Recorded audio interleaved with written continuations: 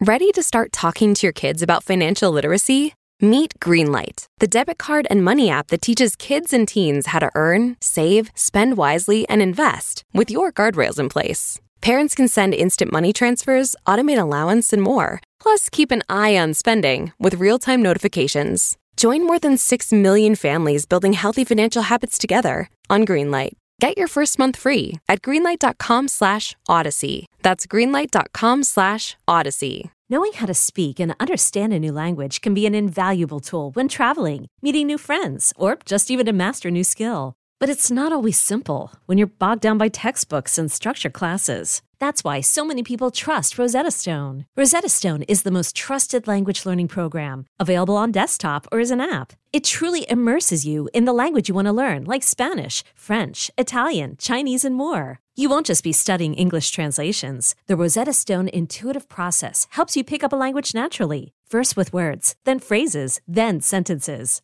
Don't put off learning that language. There's no better time than right now to get started. For a very limited time, listeners can get Rosetta Stone's lifetime membership for 50% off. Visit rosettastone.com/rs10. That's 50% off unlimited access to 25 language courses for the rest of your life. Redeem your 50% off at rosettastone.com/rs10 today. A word of warning. This podcast explores graphic and disturbing stories and includes some strong language. It therefore may not be suitable for our young listeners or other folks who may find it disturbing.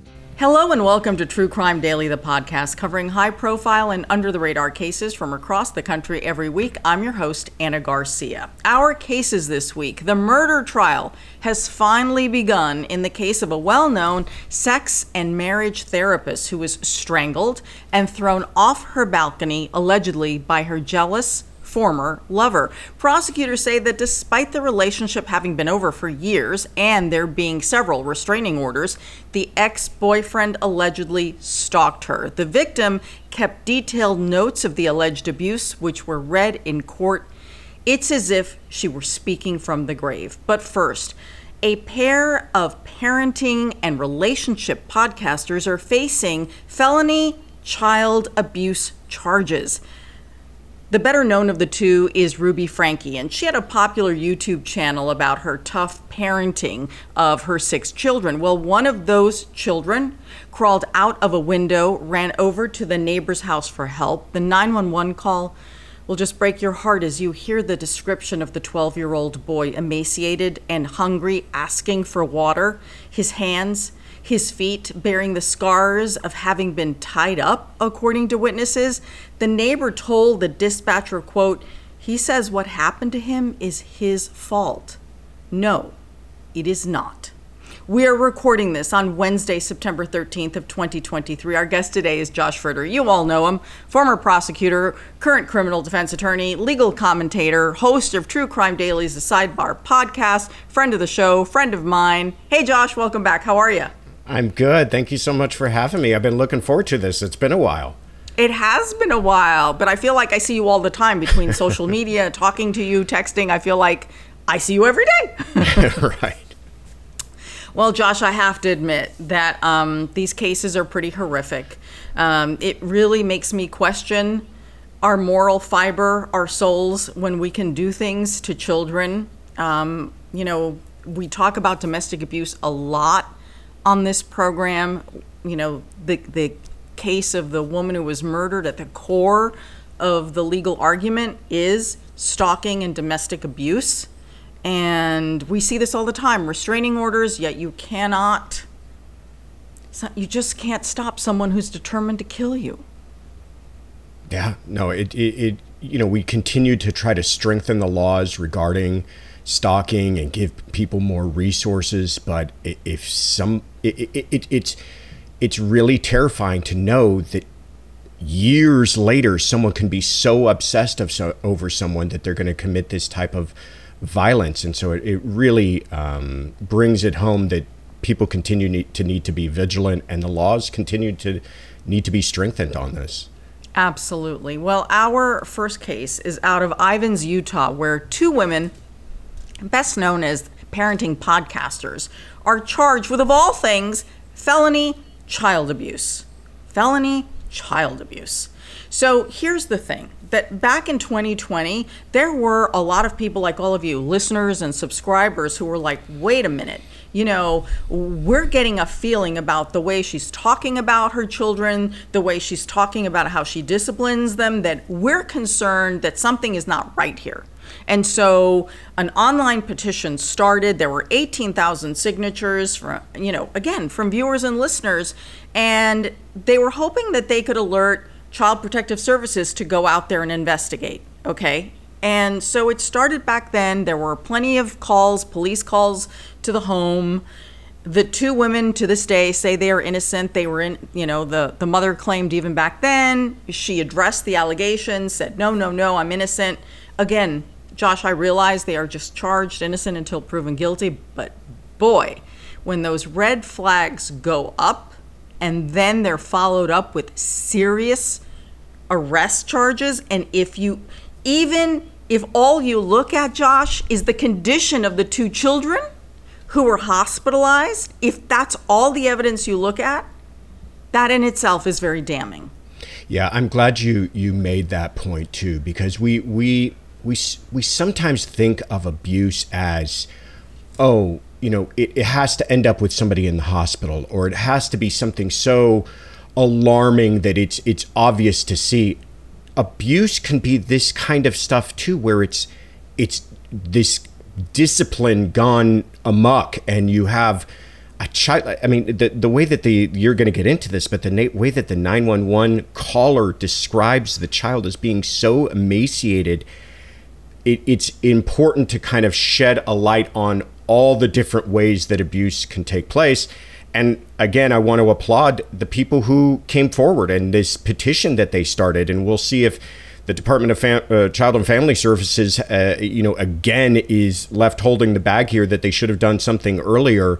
But, applause to those people, again, for coming forward and saying something about this doesn't seem right. That's what we need, is more people to come forward like that. Yes, and sadly, we have also seen on this program, which is something that we always, try to. I do believe that discussion sheds a light on things and puts pressure on organizations and governmental agencies where credible complaints are made to the right authorities, yet it takes a horrific tragedy for that situation to truly be taken seriously. Again, another pattern that we see here. So to a degree, I believe that the system to a degree failed these children if these allegations are proven true. The accused here are 41-year-old Ruby Franke and 54-year-old Jody Heidelbrandt. Okay, each is facing 6 counts of felony child abuse. The charges stem from an incident where Ruby's 12-year-old son escaped from Jody's home. Okay, here's a little bit that's confusing. I know you all are going to ask questions and I can't completely answer them for you.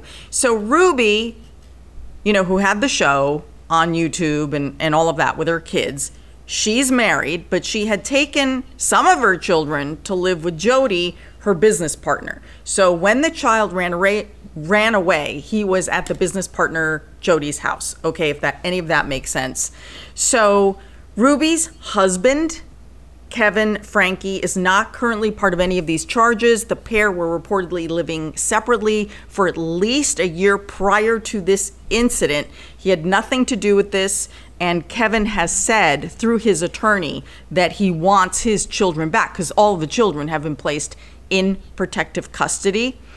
The reason I want to talk about the husband here for a second is I want to make clear these charges are very serious because the husband was part of that YouTube show, which was about the 6 kids and the 2 parents called 8 Passengers. Clearly, everyone is saying, well, wait a minute. Where is the husband? Where is the father? What did he know? Again, not charged at all, was not present. They were not living together. The attorney for the father says that the father is a good person. He says that he's been distraught about his wife's arrest. The father's attorney adds that he's a very gentle guy and no one's ever made any allegations that he's ever physically abused those kids or anyone. I want to make that clear because the whole thing is very dark here. And if anyone is indeed innocent, we want to maintain that innocence. Okay, let's talk about the background here. And do you find that a lot, Josh, that when you have a situation like here, everyone's like, hold on a second, Dad was part of this show, Dad was around all the time, how can he now claim he didn't know anything? Well, yeah, I think it's an obvious question and a natural question that people are going to have too. You start to go, because when you're talking about a child who was emaciated, you're not talking about he missed a meal or two. You're talking about that this was a systematic pattern of abuse, of denying them food that got them to a state that they had to call 911, escape the house just to go get some food and water. That's awful. And it leads to the natural question of, well, didn't anybody else notice this? It wasn't anybody else involved. So I think a lot of people have turned to the father and gone, how did he not know? It's absolutely right. You made it abundantly clear. No charges have been against him. It doesn't sound like he's even under investigation. So it could be that he just did not know with this kind of separated family that they had. But I think it's natural for people to go, wait a minute, what about the teachers? What about other caregivers for these children? How are they not noticing this continuing decline in their health and state, that nobody's coming forward earlier, that it has to come to the point of the child escaping the home literally to get help? Yep. All very reasonable questions. Absolutely. So let's get a little bit of background for those of you who don't know Ruby Franke, because frankly, I did not. This was not a parenting show that I followed. I got my own path here. So Ruby Franke became a social media influencer after her YouTube channel took off. Her channel and vlog called 8 Passengers, was all about her life in Utah with her 6 kids and her husband, Kevin. And at the peak of their popularity, they had 2.5 million subscribers. But Ruby's parenting style was harsh and it was controversial. And her YouTube channel was actually taken down earlier this year because of growing criticism and because she would say things like she would punish the kids by withholding food. She said it in a snarky way, but let me ask you this, Josh, as a prosecutor, former prosecutor. If someone is recorded as making comments like that and then ultimately is charged with withholding food and water from a child as punishment, is that evidence? Can that be admitted? Oh, absolutely. And it will be. I mean, they're good. The prosecutors, if they're doing their job, they're going through all of the previous statements that she may have made, if for nothing else, to prepare themselves if she eventually takes the stand, if this goes to trial and she tries to defend herself by saying, no, I never denied them food, they were always well taken care of. There's all of this impeachment evidence. But I think you're right to point out that it shows kind of a growing character of food and denial of food, if that is what some of these allegations and charges are based upon, and it sounds like they are, is going to play a role in all of that. And, I think it's important to say too, people have pointed out some of these statements that she made, and they are bizarre. I mean, she's talking about her child went to school without a lunch because it's her responsibility to make lunch, and if she didn't have it, well, then she needs to learn, and don't give her any food. That's, shedding that in the best light, extreme kind of parenting. But that doesn't lead to felony charges, okay? People parent their children all sorts of different ways, and you may not agree with it, and some of it may seem a little harsh. That doesn't lead to felony charges. They've got 6 felony charges here, something beyond what we already know was being done to these children, and it sounds like we're getting a glimpse of that from how that one child ended up. This is some really serious stuff that was taking place, not just what we might consider, old school, strict parenting.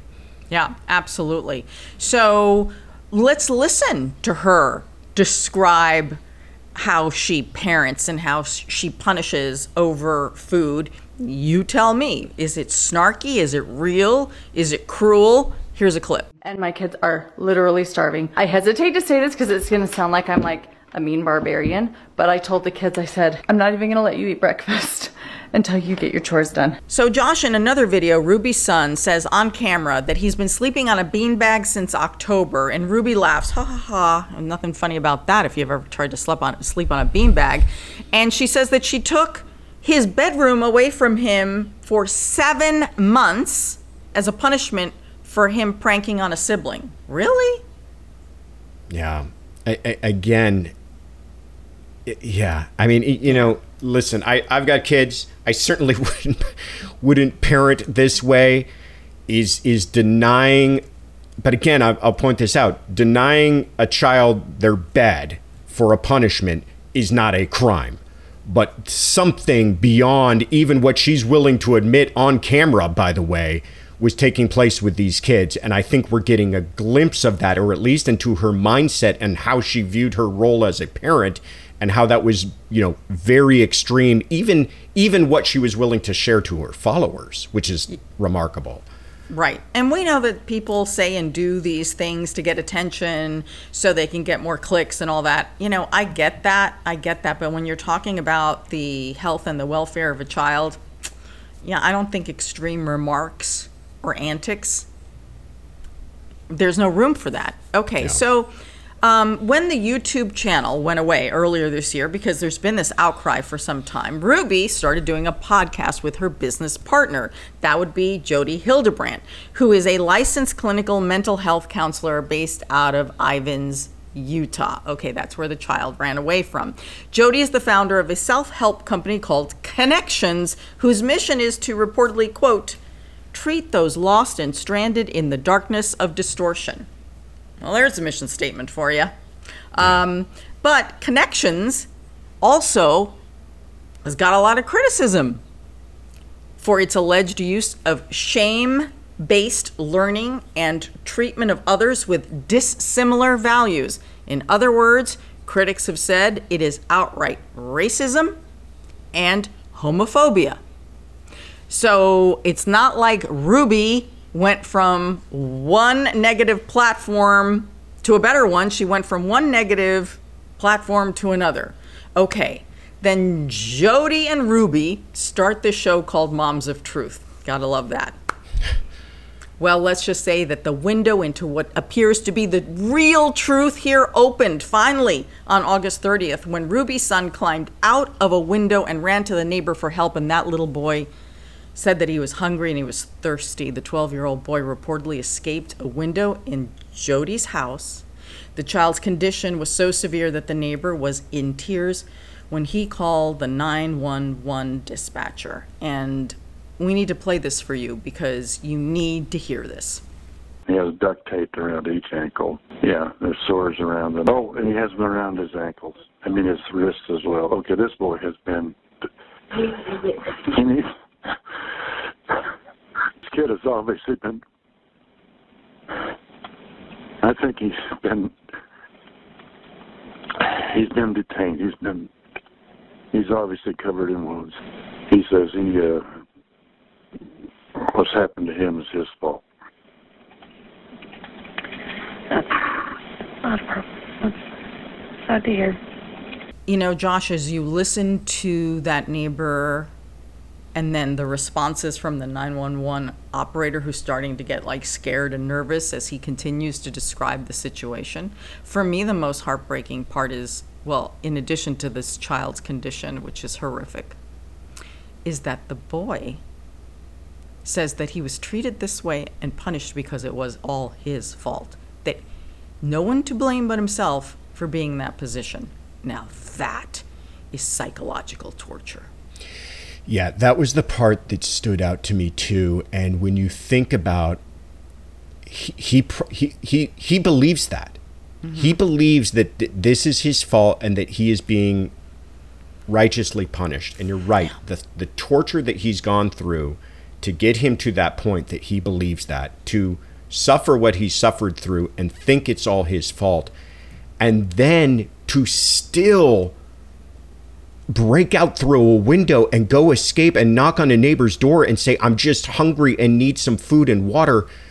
That child was pushed to the absolute brink. That's the part that really starts to make you feel emotional about this whole thing. Absolutely. A child that is undernourished, underweight, has sores on his wrists and his ankles from being tied up This is not, I mean, this is based on the witness accounts, this is based on the court record, and this is also based on the doctors who examined this child and his 10-year-old sister. Because then the cops go across the street and they're like, what the hell is going on here? And they find his little sister in the same condition. So those two kids are sent to the hospital immediately. Doctors confirm what the witness and the police are concerned about, and the children are admitted to the hospital because they need to be renourished and cared for.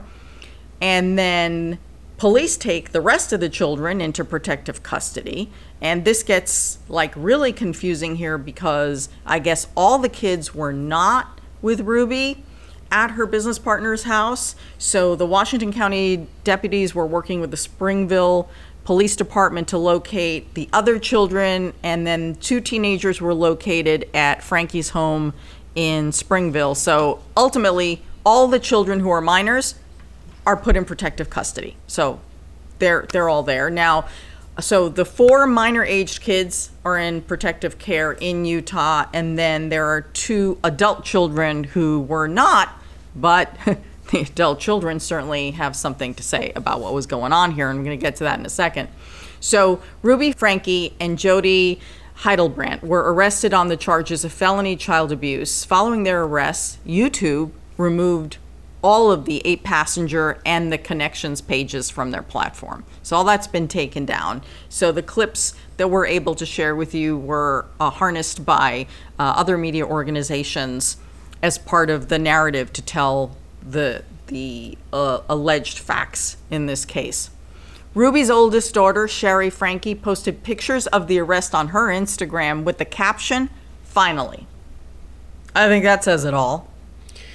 Yeah, and again, you go back to why did it have to get to this point? If that child is saying finally, what were they trying to do to get some attention about this? And it had to end up with a child breaking out of their room and calling 911 before it all stops. Again, you alluded to this a little bit, but I imagine when the dust all starts to settle from this, a lot of different agencies, especially law enforcement, child protective services, there's going to be a lot of people who are going to need to answer for why it did take this long. Oh, absolutely, because Sherry, the teenage adult daughter who cut off contact with her mother years ago, has been a vocal critic of Ruby's parenting style, and she reportedly went to Child Protective Services asking for help and intervention for her younger siblings, asked that Ruby be arrested, and Ruby's 2 sisters, so the children's aunts, 2 aunts, also have made comments of support of this arrest, saying it needed to happen. Had that child not escaped, I guess it wouldn't have needed to happen. That's a really disturbing point, right? I mean, how long would this have gone on if that child hadn't escaped? Would we be ending up with the nightmare scenario of a child dead? And you understand. Listen, I'm not trying to say that these agencies are not maybe overworked and overwhelmed and understaffed and everything else, but you've got several people coming forward now saying there's a problem here. It doesn't seem like this would be all that difficult to look into and be able to see this child seems undernourished. There's a problem here. This child's got scars on their wrist from being duct taped. I mean, these aren't things that are easily missed. I don't know, and I hope we find out. Yeah, and there will be a lot. And as you know, depending on the case, a lot of information is sometimes released and sometimes not. So we can only report what has been publicly released by the authorities and what's in the court record and what the 911 call tells us. So much. I always say, that the very first police report is always that 911 call. That is the first call to authorities of what's going on and what people see. And it's generally spot on. Yeah. Because the 911 call so many times is made by a stranger. Yeah. No, and it's incredibly compelling. You say it's the first report. It's probably going to be the first exhibit in court, too. I mean, that is incredibly compelling evidence from, like you said, a person with no dog in the fight here talking about and getting emotional over what they're witnessing. Oh, it's horrific. And if those pictures come out, oh my God, if they come out in court. So, life is fascinating. When I talk about the moral fiber of people and moral injuries, please explain this one to me. So Frankie and Jody, I know, innocent until proven guilty, but they are charged here with some very serious charges. They say they've been suffering some health issues in jail. Oh, and guess what? They seem to be receiving medical treatment. Isn't that nice? Yeah. They're getting food, they're getting water, and I believe the only time that they would be handcuffed or bound is if they're being moved. Other than that, and do you know what I'm thinking here? So I'm just going to say it. These two are being treated a hell of a lot better than what it looks like these two children have been treated. Yeah. Where is the justice, people? Where is the justice? Just to play my kind of armchair psychiatrist here, if everything's true, think about the type of person who's committing these types of crimes against their own children, but so disconnected or so able to justify their own actions that they go on YouTube or have a podcast to talk about what a great parent they are. That is the same kind of narcissistic personality that then starts to receive some of the consequences of their actions and ends up in custody, and they're the person who complains about their physical well-being and their mental well-being and why they want special treatment. I'm not shocked by any of that.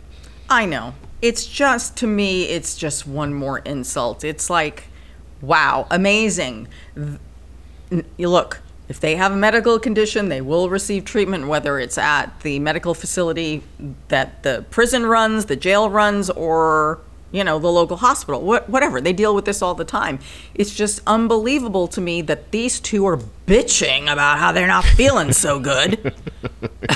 And they would like to get out, given the severity of the charges against them. Please.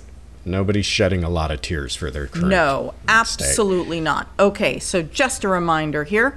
Ruby and Jody are each facing 6 counts of felony child abuse. These charges represent 3 alleged forms of child abuse against each of the 2 children who were hospitalized. If you want to know how it's breaking down, it's not per child that they had in their home, it's the 2 that had to be hospitalized. And prosecutors allege that the 2 hospitalized minors faced abuse through physical injuries, torture, starvation, malnutrition, all of which jeopardized their physical well-being, and then the severe emotional harm that both of these children suffered.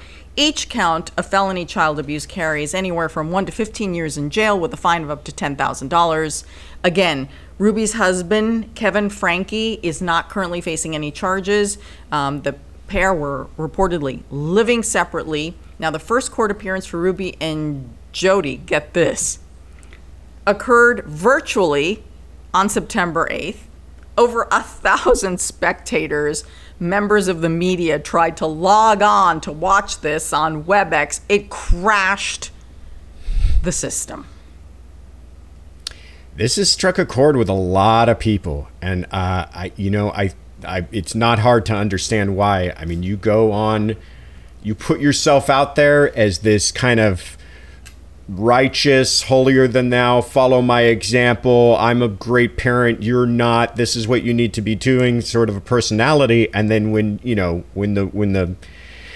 we check behind the curtain and we realize that you're just kind of an awful person, if everything is true, it's not surprising that it's gotten this kind of reaction from folks. Yeah. Oh, and the people who wanted to witness this, which is their right as the community to see what's happening in a courtroom, absolutely their right to watch justice in progress, totally support this.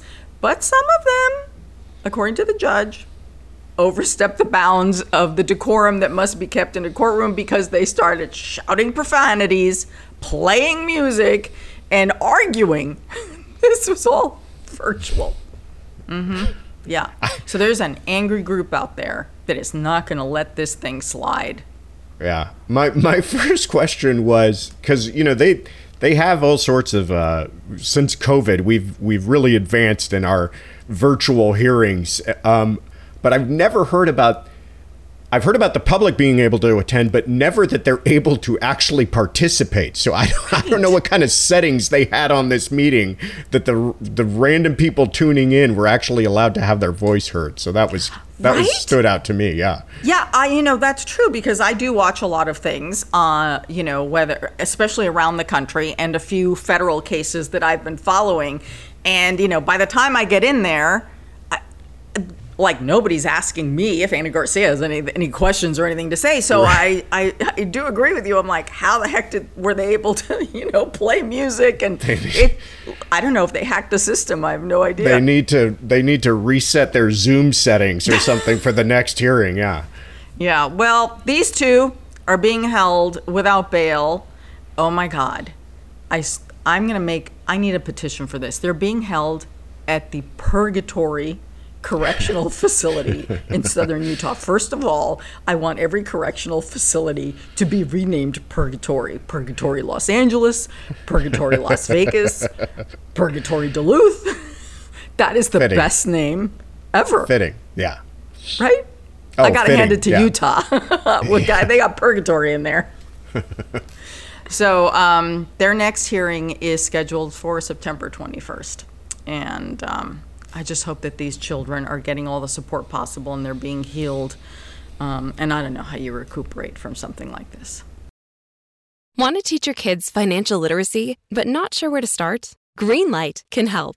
With Greenlight, parents can keep an eye on kids' spending and saving, while kids and teens use a card of their own to build money confidence. As a parent, you can send instant money transfers, set up chores, automate allowance, and more. It's a convenient way to run your household, customized to your family's needs, and the easy way to raise financially smart kids. Get started with Greenlight today and get your first month free at greenlight.com/Odyssey. Hi, this is Amy Poehler, here to tell you about a new improvised show from Paper Kite Podcasts, the team that brought you Say More with Dr. Sheila. Check out our new parody podcast, Women Talking About Murder.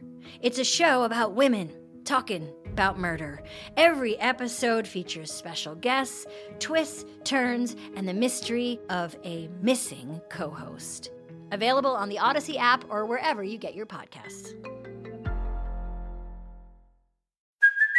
Hey, it's Kaylee Cuoco for Priceline. Ready to go to your happy place for a happy price? Well, why didn't you say so? Just download the Priceline app right now and save up to 60% on hotels. So whether it's Cousin Kevin's Kazoo Concert in Kansas City, go Kevin, or Becky's Bachelorette Bash in Bermuda, you never have to miss a trip ever again. So download the Priceline app today. Your savings are waiting.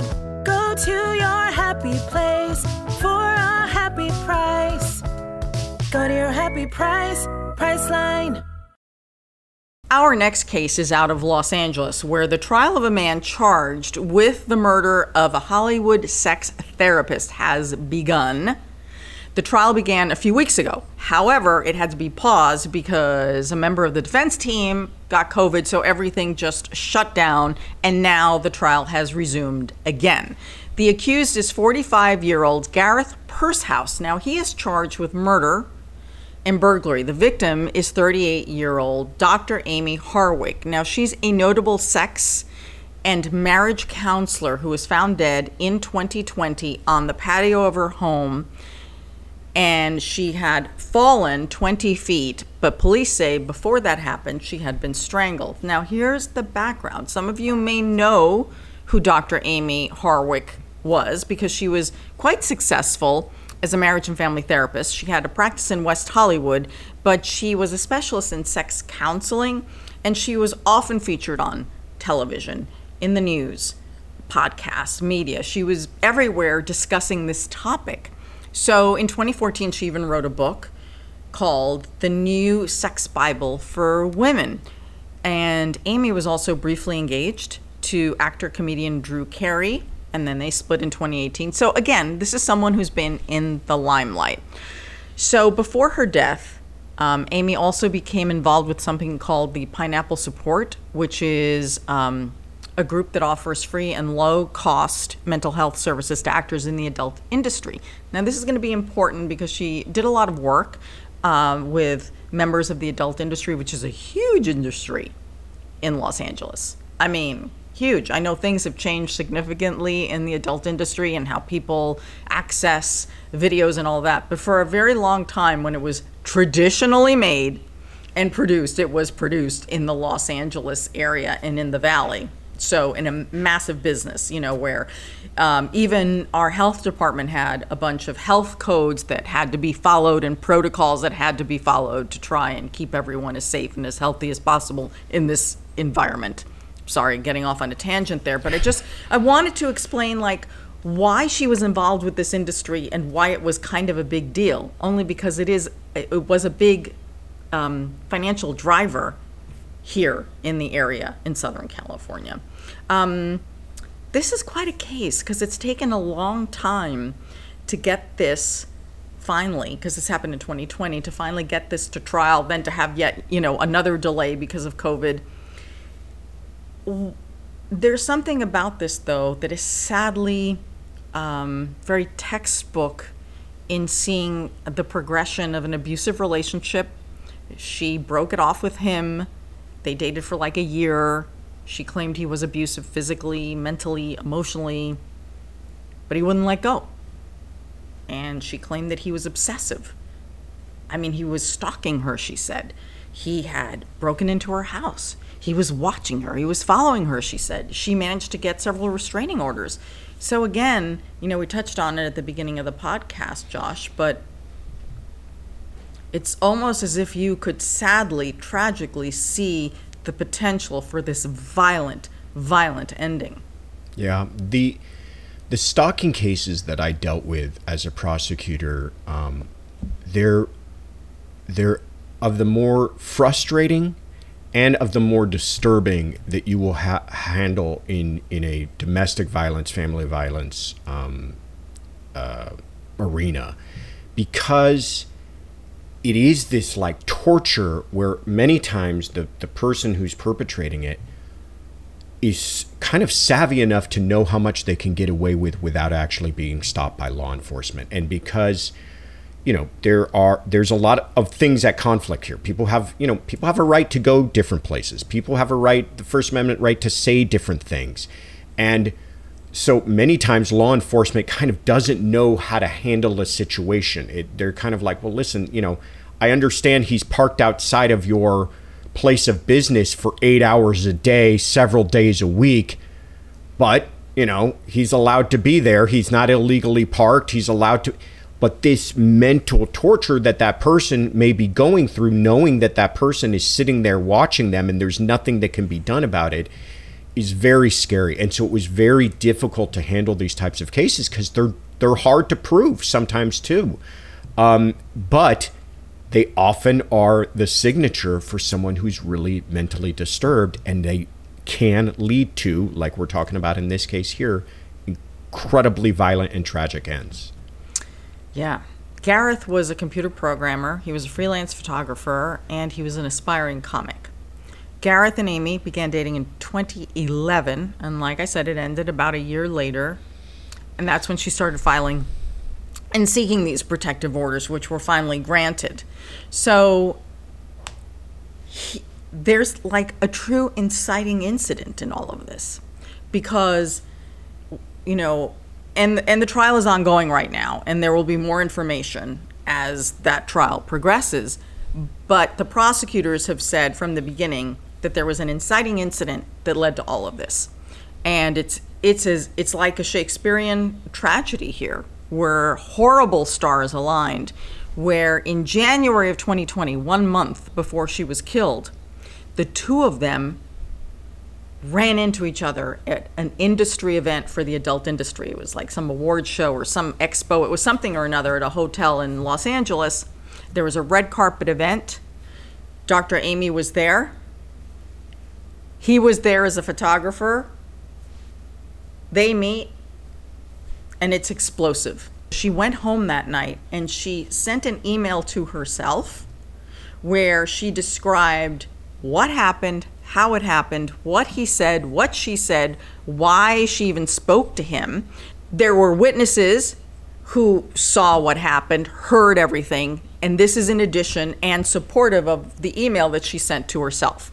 Those notes, that email that she sent to herself, How important is that in this prosecution? Is that of value? Well, absolutely. I mean, it speaks to the fear, because that's part of what you're trying to prove here is, especially in a stalking case, I mean, know that this is now a murder case, but they're trying to prove this element of fear that she had been suffering at the hands of this person. And I'm listening to what you're saying, and I hope I got these dates right. I mean, just think about this. So they first start to date in 2011 for, you said, about a year. That's not a long relationship, right? But long enough when it's horrible. Right. But I guess what I'm saying is that for someone to then obsess over that relationship for close to 10 years later, and just by happenstance run into that person, and you're still so obsessed about this person, you can understand why that was remarkable enough for her to write that down in an email to herself. And scary and haunting as this is, maybe she knew somehow this would be valuable to someone if something ever happened to her. I, of course, do not believe in coincidence when it comes to crime. And I think that if he was indeed stalking her, then he would have known that she worked and did advocacy work for this industry. And if he was working as a photographer that night, working the red carpet, which is where they ran into each other, and she was an invited guest and was going to walk the red carpet, I'm sorry, this was not coincidence. I think you might be right. Yeah, it's been described as a coincidence, but you're right. How do you, in a city this big, how do you just happen to run into this person you're obsessed about at an event like that? Right, where she's going to walk the red carpet and he's a photographer. I mean, come on. Yeah. Okay, so even if we can't prove that, and I suspect that to be the truth, she, like I said, she was so shaken that night that she wrote everything down. And in trial, in the opening statements, the prosecutor read from her email to the jury and everyone in the court. And it really is, as she is speaking from the grave, describing her terror. Here's a clip from the opening statement. Dr. Howard gets to her home and she writes an email to herself. In this email, she documents what just happened with the defendant and her fears of what can happen to her at his hands. She writes, "Tonight I felt very scared. I went to the award show with Hernando. When we arrived, we waited in a very long line to do the red carpet. As we were waiting, I saw Gareth walk by with a camera. Clearly he was working.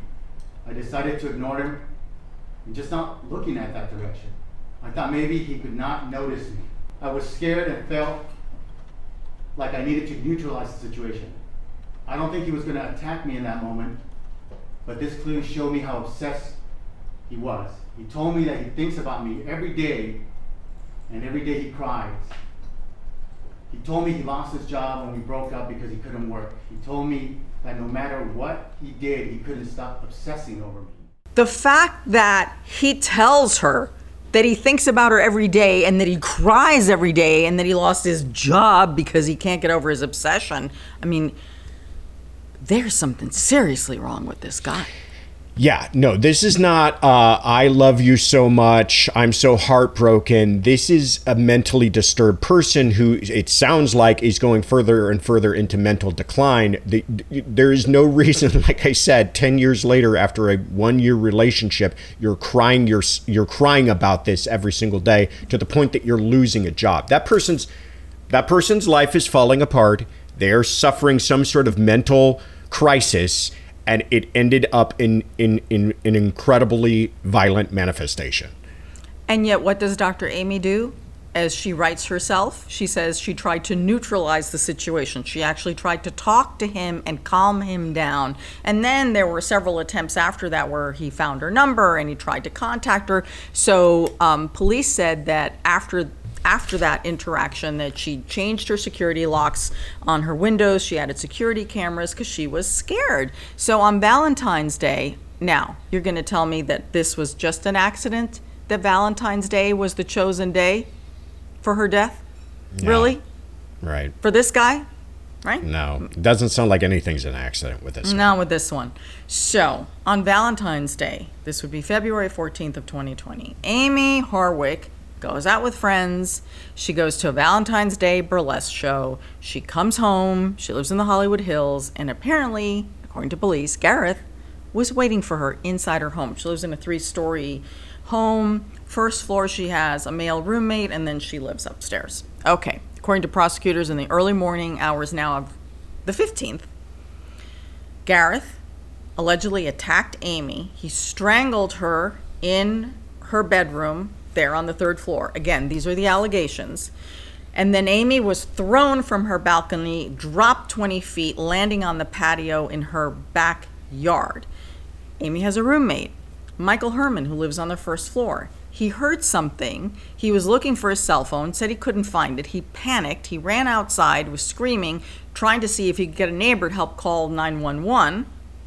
Meanwhile, Amy's already been tossed from the 3rd floor down to the patio below. When police get there, they say that she is still breathing, but she died a few hours later at the hospital. So doctors said, and then the examination of the body by the medical examiner determined that she suffered both brain and liver damage from the attack, that she had a shattered pelvis. The cause of death was ruled as a combination of manual strangulation and blunt force trauma. Now, here's the defense. So Gareth is saying, this is what his defense is saying. Yes, he was there, and he just wanted to talk to her. And then it was an accident. He just wanted to talk to her and straighten things out. How would you rate this defense?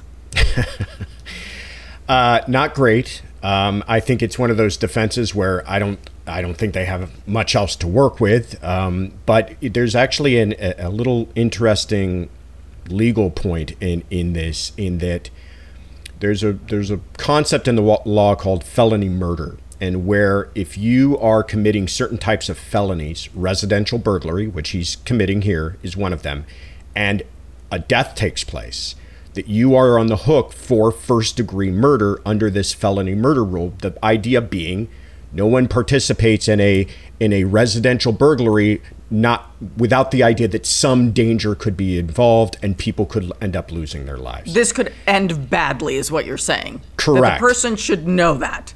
Correct. California dramatically changed their felony murder rule a couple years ago to take that, almost entirely gut it to the point that you now have to show that the death was intended. So that's why I think they're able to make this argument. If it's an accident, they don't have to deal with the felony murder rule, because if it was an accident, it wouldn't matter before with the felony murder rule. You committed a residential burglary and somebody ended up dead, that's first-degree murder. Now they're able to say, yeah, he committed a residential burglary. We'll give you that. Residential burglary carries, 5 years or so time in prison. But it's an accident that led to her death. Therefore, I shouldn't be held responsible and be held 25 years to life on a first-degree murder charge. I think that's the little legal wrinkle that's taking place in this case. Leave it to California to yet dumb down another law. It's almost as if the greatest threat to our public safety in the state of California, and in Los Angeles County in particular, seems to be the people in charge of our laws or enforcing them. It's very hard to argue against that, yeah. They are the greatest threat to our public safety. Yeah. Man, oh man, only we could do something so stupid. Okay, so then that makes sense as to why they're like, yeah, he was there, but he just wanted to talk to her. And Right. Again, given his pattern, I think it actually is plausible to believe that in his brain, he thought, I can get to her and I can talk to her. However, there was some other evidence found at the scene and at his home, which makes you think he truly, truly wasn't there just to talk to her as the obsessed man that he appears to be. This is what really concerns me. So crime scene investigators say that they discovered that, the house had clearly been broken into through the French doors. They say that there was DNA evidence that matched Gareth, a smear of blood on the doors And then underneath Amy's fingernails was his DNA, according to investigators. And there is just absolutely no explanation for having his DNA under her fingernails. I mean, that's not a conversation. That's not listen to me a minute. Right. So here's the even creepier, scarier part of this. So police found a syringe at the crime scene that contained a lethal dose of all things nicotine. And then they say when they searched Gareth's house, they found a matching syringe with an equal amount of nicotine. So what was he going to do? That was the part. I mean, this whole thing is strange and bizarre and horrible, but that was the part that really stuck out to me. I've never heard of that before. One, I don't even know where you go get liquid nicotine. Two, I didn't know it was something that could be used to facilitate somebody's death. I imagine I could anything in excess, right? Overdosing on anything, like you said. But yeah, it was in a syringe. I mean, and then the real clincher is the point you make that there was another matching syringe back at his house. It leads you to kind of this idea of, was he going to go there and take her life and then go back and take his own life? And it's just such a bizarre, in all of this, that was the one that just like really threw me for a loop. It sounds premeditated. Yeah. Oh, absolutely. It sounds premeditated. So he gets arrested the day that she dies, because remember, she ends up dying at the hospital, and he gets charged with murder and burglary. He was initially going to be released on $2 million bond, but then later was taken into custody on a no bail warrant. So there have been multiple delays with this case. The trial began on August 29th. There were opening statements, and as we've said, the defense has characterized Gareth as heartbroken, as depressed, definitely struggling. They're admitting all this. I don't think you can possibly deny this. And again, their argument is he was just there to talk with her to resolve the situation. This man doesn't seem to understand that the only resolution to the situation is for him to go away for the rest of his life and leave her alone. Like, that part he just can't seem to get. When prosecutors mentioned the syringe that they found at the scene, the defense said, this is the defense, he was planning on using that lethal nicotine dose on himself to commit suicide. Now, you know what? Given the level of what's happening in that head of his, I suppose that's possible. I don't know. Well, maybe you'd have a stronger argument, or the defense would have a stronger argument, if there wasn't that matching syringe back at his own house. That to me means he had different purposes intended for either one of them. But still, I mean, like I said, many times the defense is just making the arguments that they're left with, and I think they have nothing else here, because first of all, no one breaks into anyone's home to have a discussion with them. Right. And then no one has a discussion with anybody that ends up with them strangled and dropping 3 floors down to their own death. No one's going to believe that this person who was obsessed over someone was simply going there to kind of plead their case about how much they love them, and that person accidentally ends up dead. I think this is just kind of them grasping at the straws that they have left. Yeah, well, if he's convicted, he faces life in prison. Because of this lying in wait in California, that is a special circumstance, which would mean that he's eligible for the death penalty, which, has been stayed here in California. And California's Governor Gavin Newsom has said that he plans to dismantle death row by the end of 2024.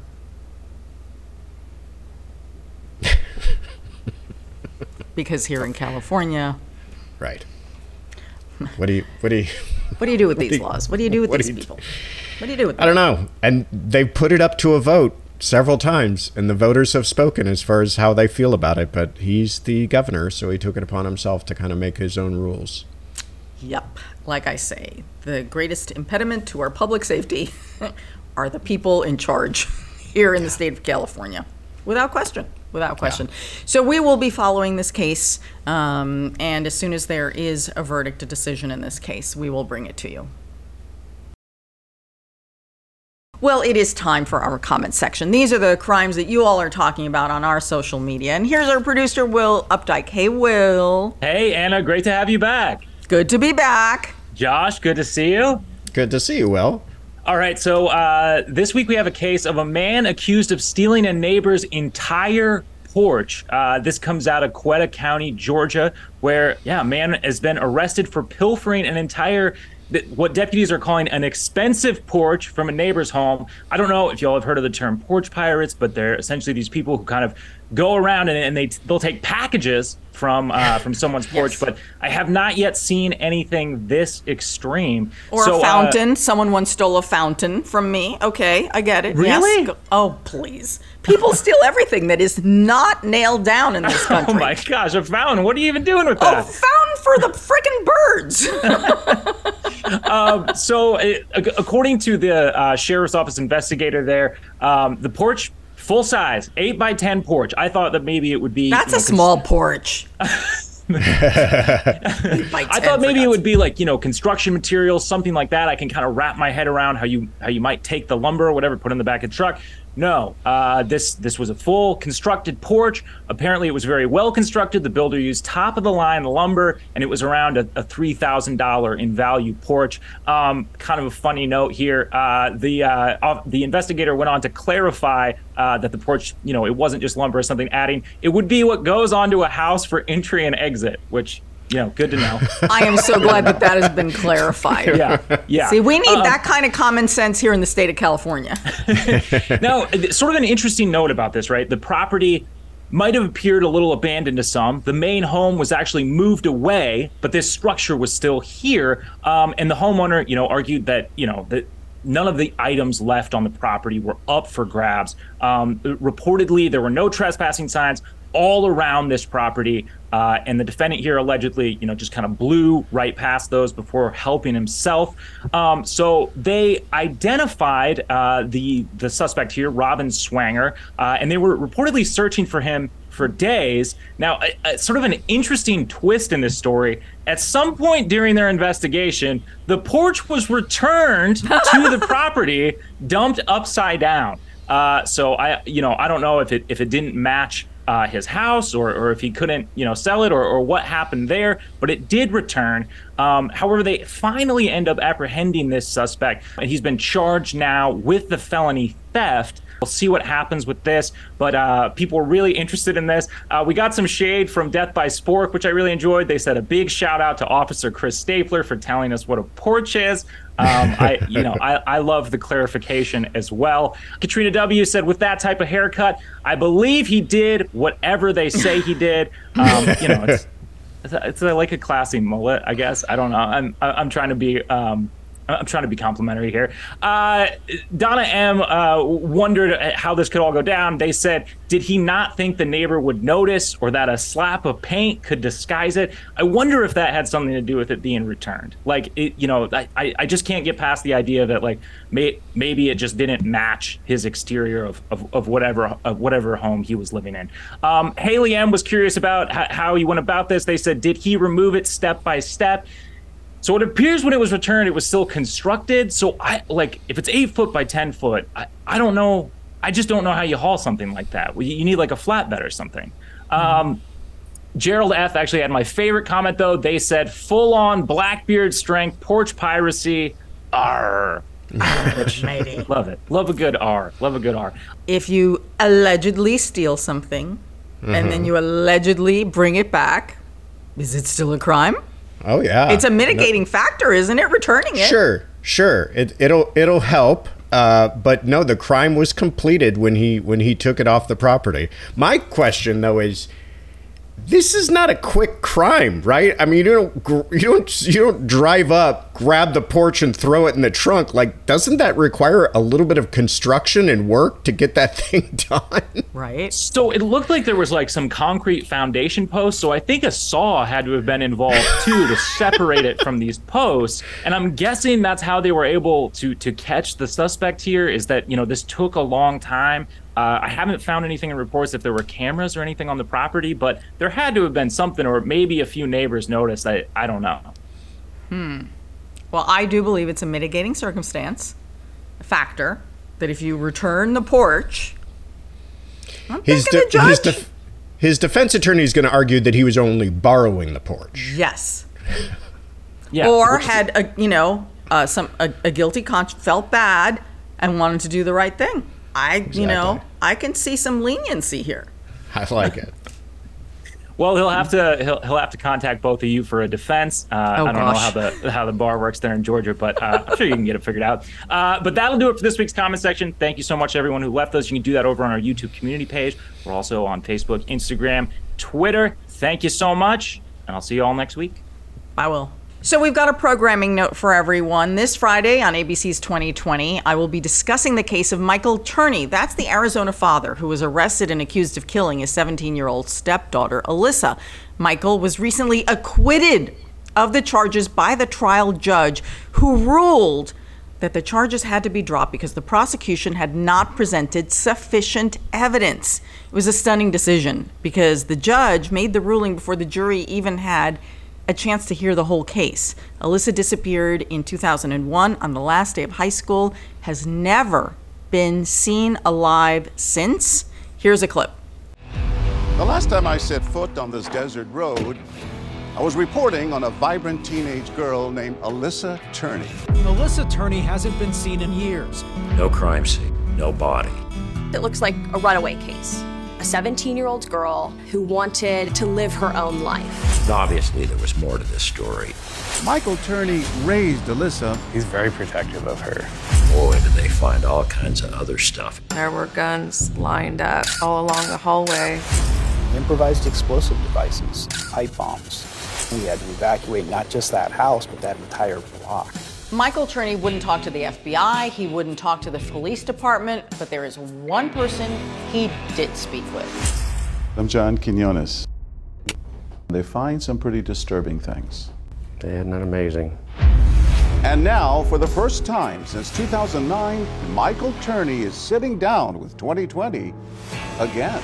Now, Friday night, the story that took decades to unravel. And a brand new shocker. That was the jaw drop moment. I was shaking, and I don't shake. The stunning, all-new 2020 true crime event. I had no idea what we were about to discover. Friday night at 9/8 Central on ABC. 2020 airs Friday, September 15th at 9 p.m., and you can stream it on Hulu. It is such a puzzling case. The only thing I want to ask you about this, Josh, I know we didn't get a chance to talk about it, but in every case, when you are a defense attorney, at some point or several points in the trial, the defense always says to the judge, "Judge, the prosecution has failed to prove their case, and we ask you to dismiss." I mean, it's like, it's a formality, right? Every attorney does that, and every judge, like 99% of the time, says, "No, we're proceeding with the trial." In this case, the judge said, "You know what? You're right. There's not enough evidence. Dismissed." No, you're right. It is kind of a formality that usually it's just to preserve that issue on appeal, or for whatever reason you think you might have an argument later on. But yes, every defense attorney will say, "Hey, listen, before we even put on our case, they haven't met the burden." Like you said, probably more than 99 times out of 100, it's just summarily dismissed. Something must have occurred in this case that the judge just didn't even feel they had enough evidence, given everything the prosecution had to offer, to even put that in front of a jury, which is remarkable. It is. It's an amazing, amazing case because that rarely ever happens. Yeah. And this is a case that's been making headlines for decades. And so to have this final twist in this conversation about what happened, and at the end of the day, you know what? We still don't know what happened to Alyssa. We still don't know. We're no closer to justice or finding her. Of course, she is presumed dead at this point because there's been no indication of life at any point. But man, that was just so shocking to not let the jury finish with their job because it was during trial. So it's a fascinating case, one we've covered before, and hopefully 2020's version will give you the whole big picture of it. Also, one other thing we want to let everybody know, we did this really special podcast that dropped last week about this mutiny that took place on the Wager in 1742. Okay, I know, Josh, I can see your face and you're like, really? You did a podcast on this? This is a crime? I'm like, well, mutiny is a crime, yes. I know, it was a real stretch for us. And the reason I want to remind everyone that it's out there is like the comments have been unbelievable. A bunch of people were like, I'm not listening to a podcast from 1742 and a mutiny. And then the people who did were like, oh my God, he's an amazing storyteller. It's like, you're like a kid sitting there. He's riveting. He's so interesting. And because the comments have been so overwhelming, I just wanted to let everybody know, yeah, it's a totally different kind of podcast. It's a crime. We did something different, and he's a great storyteller. So I hope that you'll give him a chance because he is the most fascinating person we've had on the podcast. Besides you, of course, Josh. Thank you. So what are you up to these days? Where can people find you? All that good stuff. Oh, thank you so much for having me on. I missed doing this. This was fun. I say fun, even though the cases we talk about are always so awful, but this was fun chatting with you about them. I'm on Instagram and Twitter at Joshua Ritter ESQ, and please check out the sidebar episodes that we have on this same channel. Yeah, every week. And they come out what day of the week? Tuesdays. Okay. Tuesdays, us on Fridays. You can find this episode, all our episodes, wherever you get your podcasts. Subscribe to our YouTube channel. Sign up for our newsletter at truecrimedaily.com.